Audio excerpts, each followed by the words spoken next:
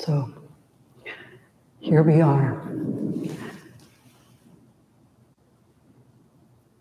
Second day of retreat, and I think we are beginning to sense the grounding of the container that's been so thoughtfully, skillfully put together here for us. And some people couldn't make it because of COVID issues, and even a couple of people had to leave because of health reasons. And our retreat managers and team had to scramble, and they did so nimbly and gracefully to meet the challenges of these conditions on the ground that just change all the time. Who would believe it?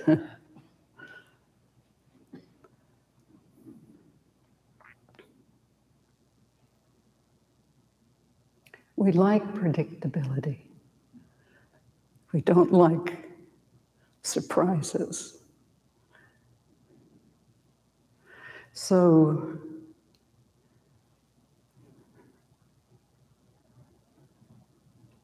everyone's contributions from the liturgy, the work master, the interview arrangements, all of these beautiful contributions to help us settle and trust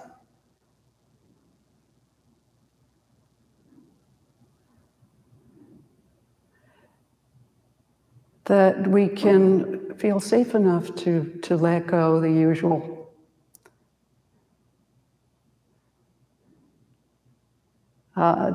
armor that we carry to get us through.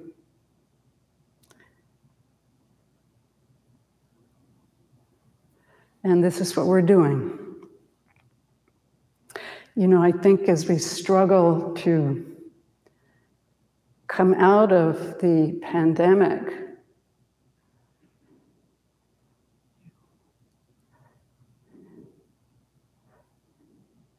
there are surprises, unwelcome surprises. One day someone's feeling fine, and the next day they have symptoms. And I think with this, there's an increased sense of vulnerability that we're all experiencing. Vulnerability and unpredictability. And it seems to me that, you know, that, and then of course all of the other issues, climate concerns, that this time we're living in is a time of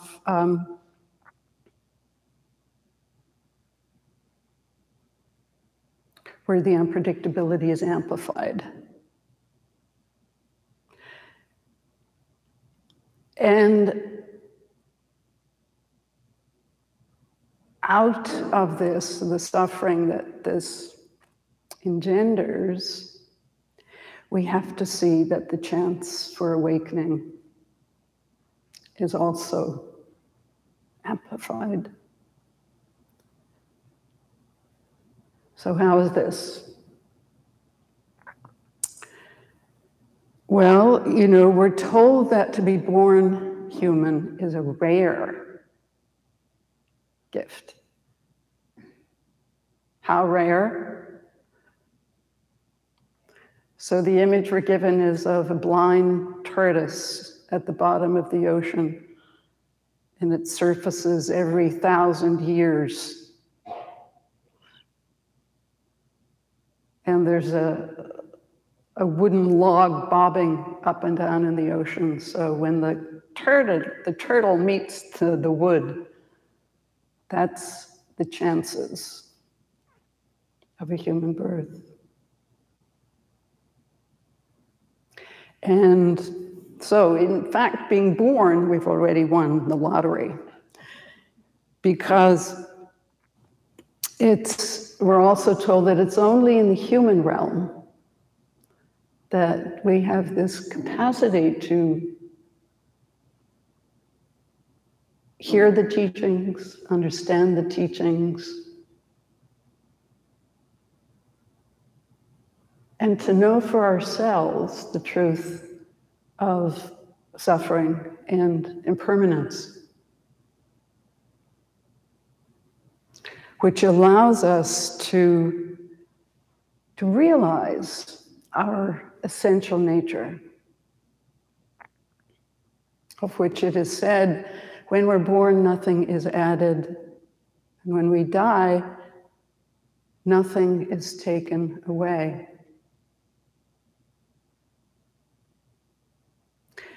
And to fully get that is to live a life that can be free in all circumstances. That's the promise.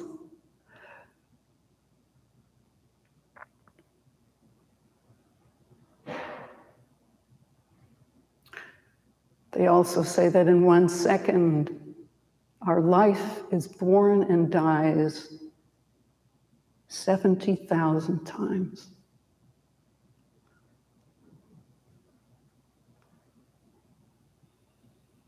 So in the space of 24 hours, we are born and die trillions of times.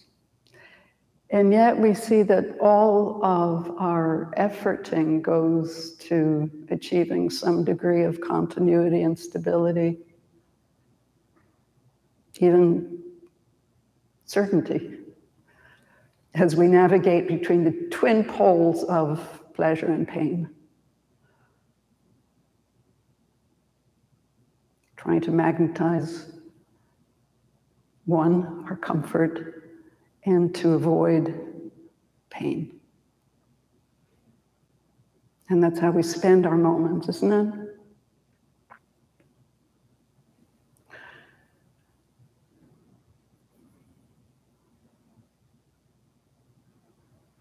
So that really all of our attempts to resist change are really ways of undoing this vulnerability.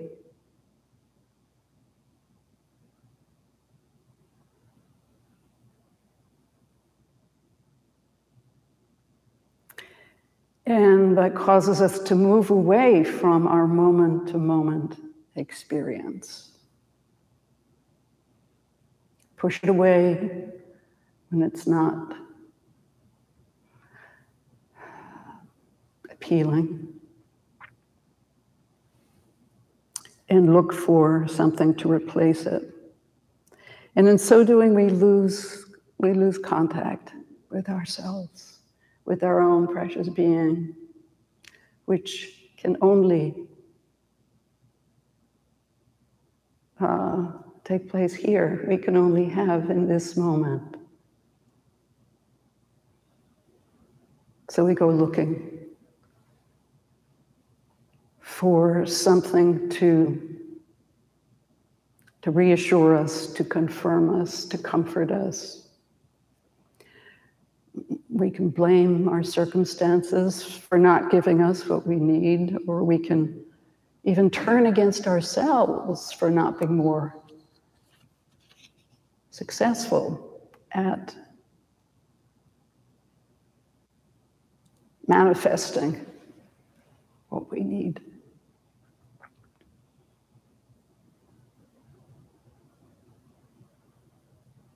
So when we come on retreat,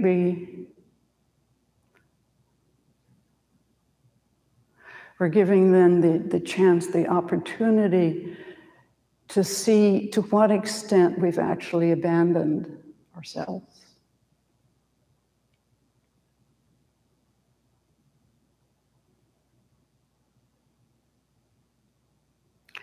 And there can be a sense, I think, of righteous grief over that.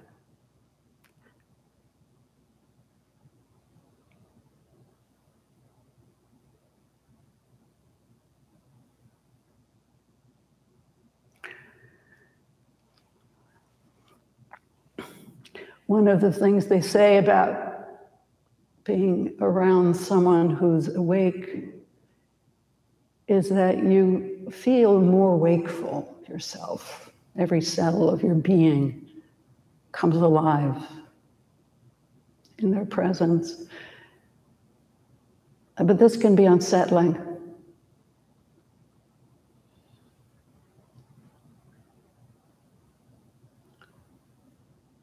Trungpa referred to it as bare bottoms touching ice.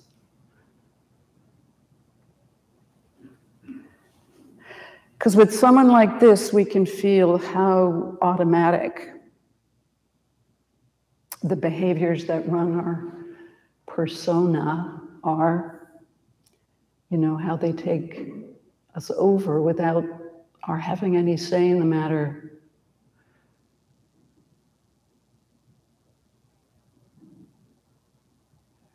And that leaves us with a longing to connect to our actual self, which seems somehow kind of undeveloped and lost.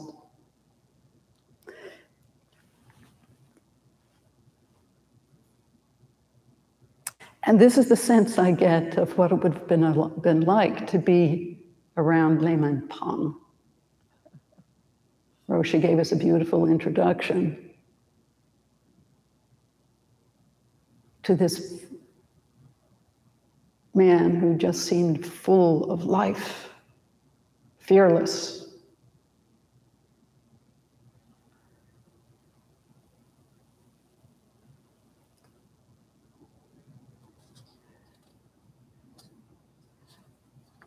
And how important his role in showing us that you didn't have to be a monk to realize your true nature, to achieve that liberation. So over and over, we see him puncturing any forms of pretentiousness or self-importance. He was interested in one thing and one thing only, and that was the liberation that the teachings offer.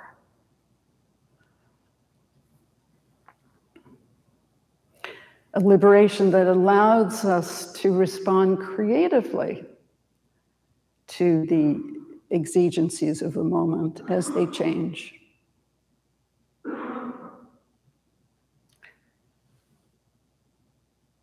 And such that we're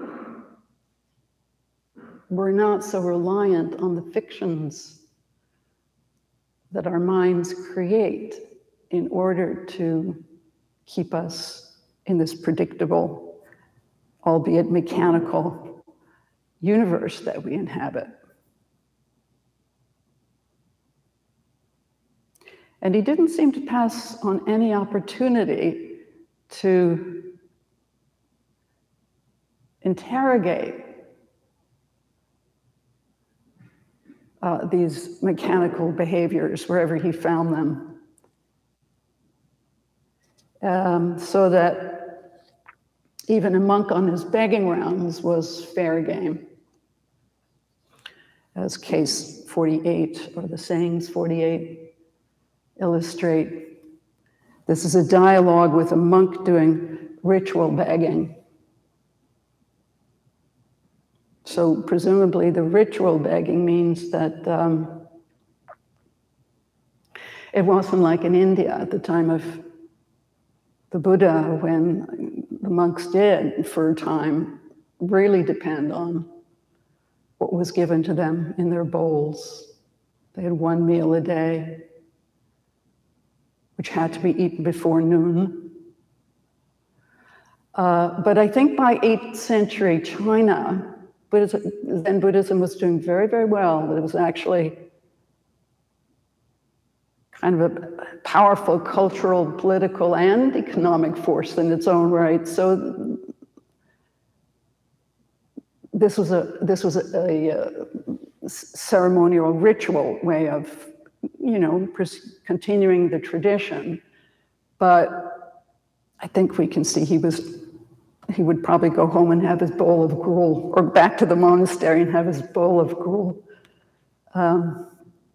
At any rate, so here's the story. The layman was selling his bamboo wares in the market in the town of Hongchu when he saw a monk on his ritual begging rounds.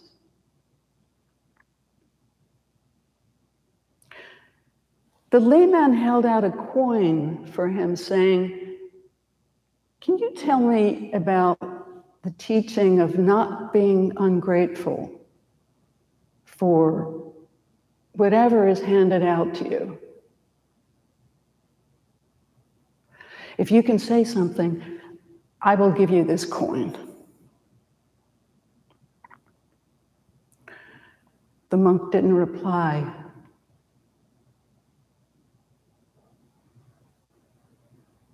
So the layman said, "Okay, you ask me the question and I'll answer it for you." And the monk said, "Well, what is the teaching of not being ungrateful for what is handed out to you?" The layman said, "Hardly anyone can accept it." Then he added, "Do you understand?"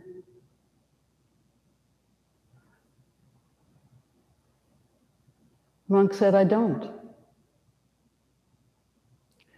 The layman said, "Who is it that hasn't understood?"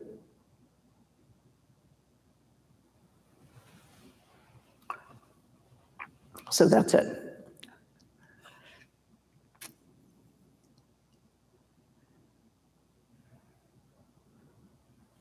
I think it's quite delicious.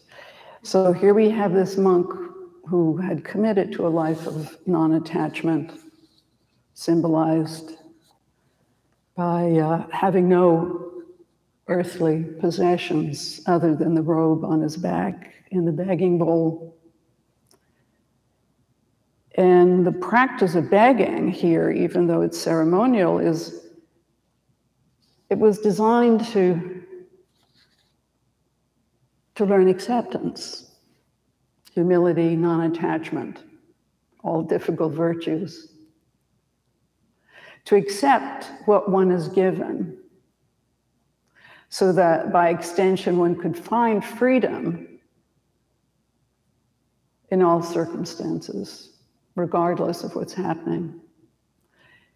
And as we know, this is a hard practice, as it flies in the face of a self that's conditioned by clinging, holding on to our comfort, what gives us comfort, makes us feel good, and aversion, pushing away what we don't like. So these are instinctive in us. And so we have the monk who has committed to practicing with these instincts. And yet he doesn't seem very receptive to the question, "Can you tell me about the teachings about not being ungrateful for what one is handed out?" So maybe he didn't know how to answer. We don't know. But my suspicion is that layman Pang approached him because he saw that the monk was actually not present to his surroundings, but was in the grip of some kind of state of mind. He wasn't at peace with himself. Maybe an expression on his face betrayed some inner feeling of frustration, dissatisfaction. And that by approaching him, Layman Pong was helping him to come out of this trance he found himself in, you know, which we can all relate with. We fall into these mindsets that are very righteous, and we're very convinced of the validity of our thoughts.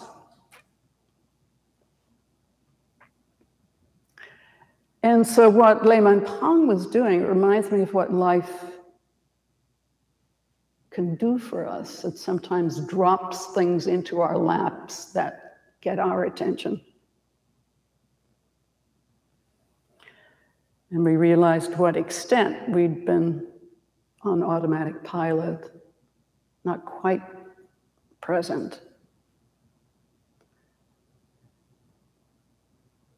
And this can happen to monks. It can happen in a monastery. I had my own experience many years ago in Session when I was living at the monastery. I think it was about 6 months after my mother had died, which was when I moved in.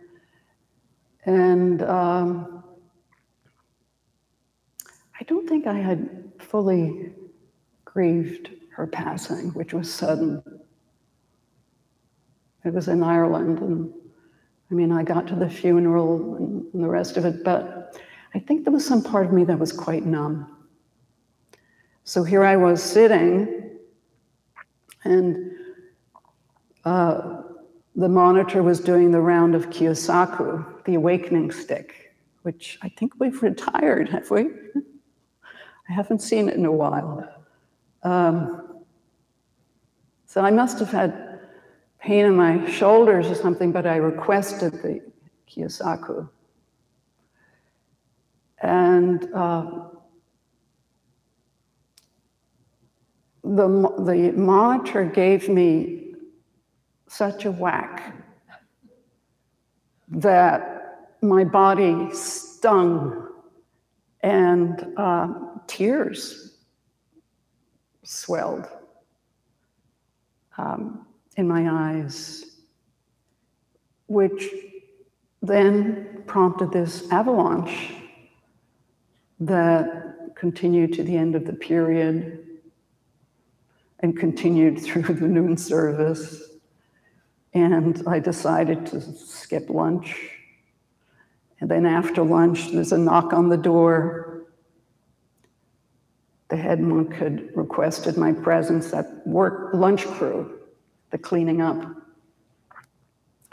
And I come down and a broom is thrust into my hands, and I find myself sweeping the floor, my eyes blurred by the tears and the snot.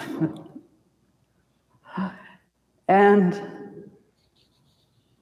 it's interesting what we remember, but it's like only in a Zen monastery, when you're coming apart at the seams, are you handed a broom and told to sweep the floor. You know, when I think about it now, I think, well, maybe that was the teaching about having your feelings and functioning. You know, because we often fall on one side or the other. We have our feelings and we collapse, or we stoically, tamp down our feelings in order to be able to function. But another way of looking at it, I think, is that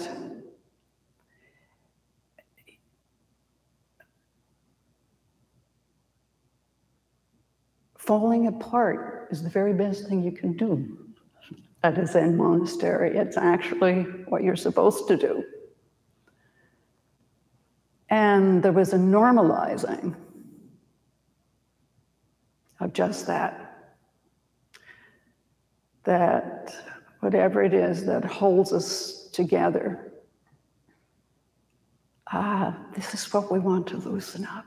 This is what we want to dismantle.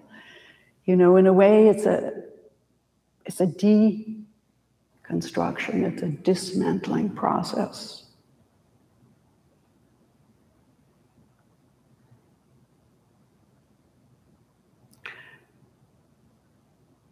So, of course, the ego tends to feel, really what I need is positions and titles and fancy this and the other to affirm me. But actually, the spiritual path is to let go, to let go, to let go of it all.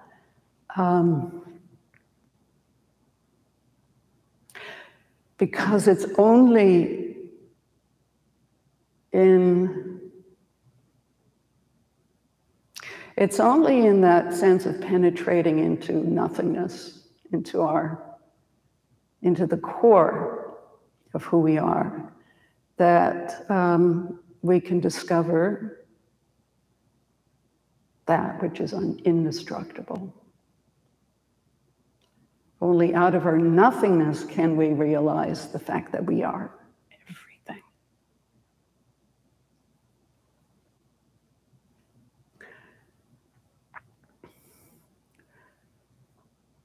So, in a way, Layman Pong is offering himself as an awakening stick to this monk, asking him to see what it was he was not able to be with. So, what is it about the teaching of not being ungrateful? Hardly anyone can accept it. Do you understand? No, I don't. Who is it who hasn't understood? Who is it who's unable to accept what I'm experiencing at this moment?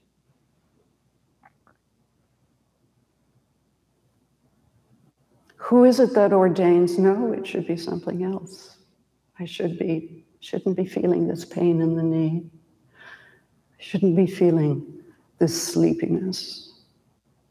I shouldn't be feeling this boredom, this anger, this resistance. I shouldn't be struggling. All those voices that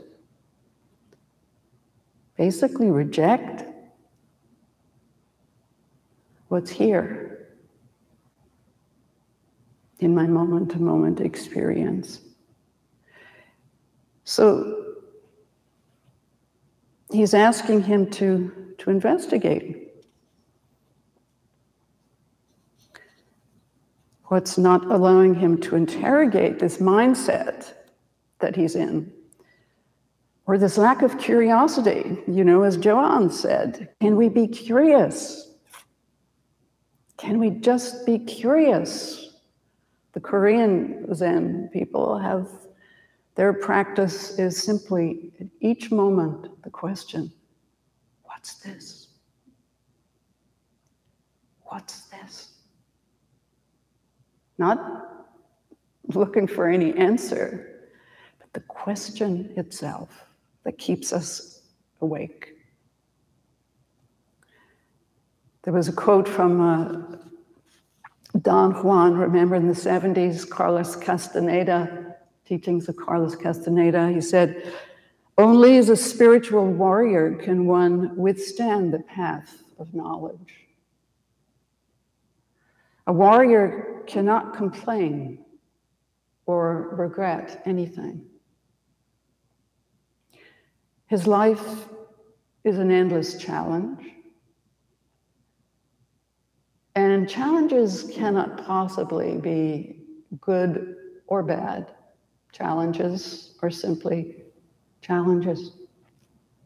The basic difference between an ordinary man and a warrior is that a warrior takes everything as a challenge, while an ordinary man takes everything as a blessing or a curse.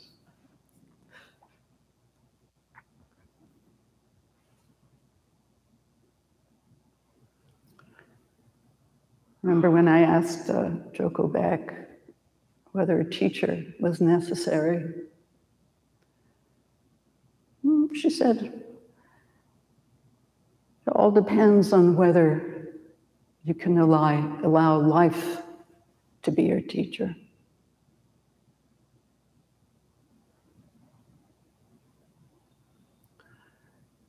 And I knew then, of course, I had a hard time, as I said, dealing with a common cold.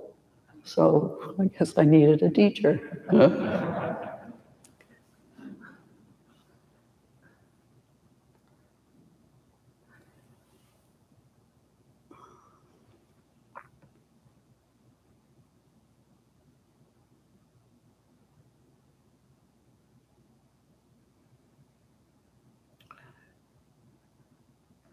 You know, Buddhism has this wheel of life icon depicting the various mindsets or realms that we cycle through in the course of minutes or hours or days. I'm certainly familiar with every single one of them.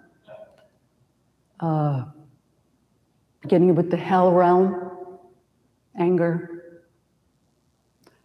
hungry ghost realm, poor me, feeling of deprivation, they all get, I don't get. The animal realm, where I just want to get comfortable till lunchtime. So I'll hang out in this little corner here. This seems okay, and gut it through till lunch.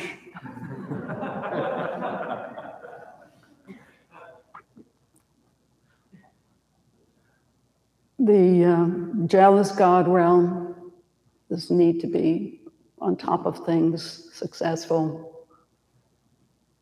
And the godly realm, where actually I'm so blissed out and comfortable. It's like, what world? What pain, what suffering?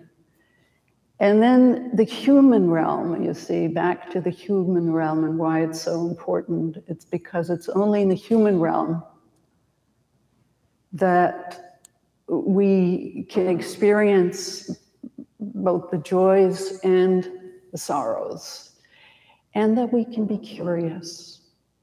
The animal realm is not curious. It just wants what it wants, and don't bother me. Don't give me any surprises. I just want to stay in my...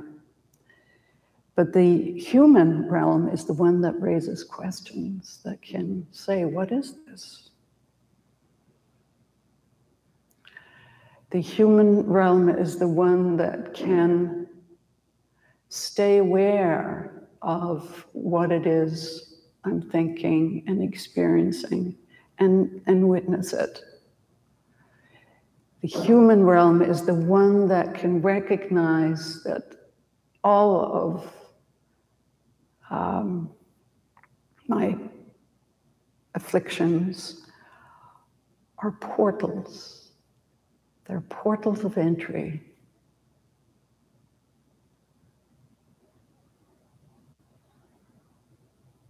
into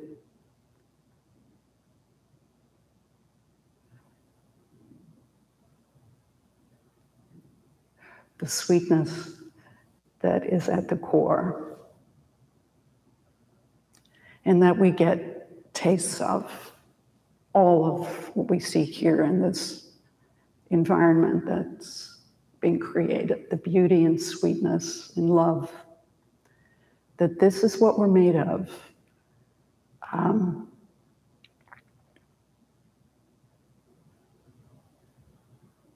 But that we forget because of what we believe, what our minds tell us about us.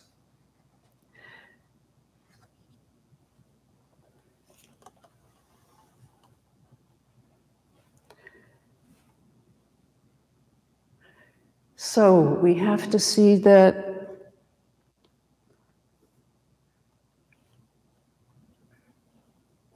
Whatever is here in each moment is the only moment, is the only thing that can be here, given all of what we're a part of. And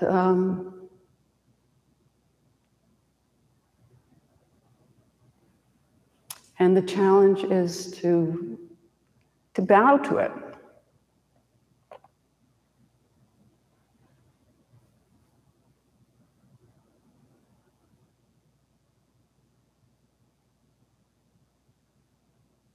So let's enjoy and appreciate this great privilege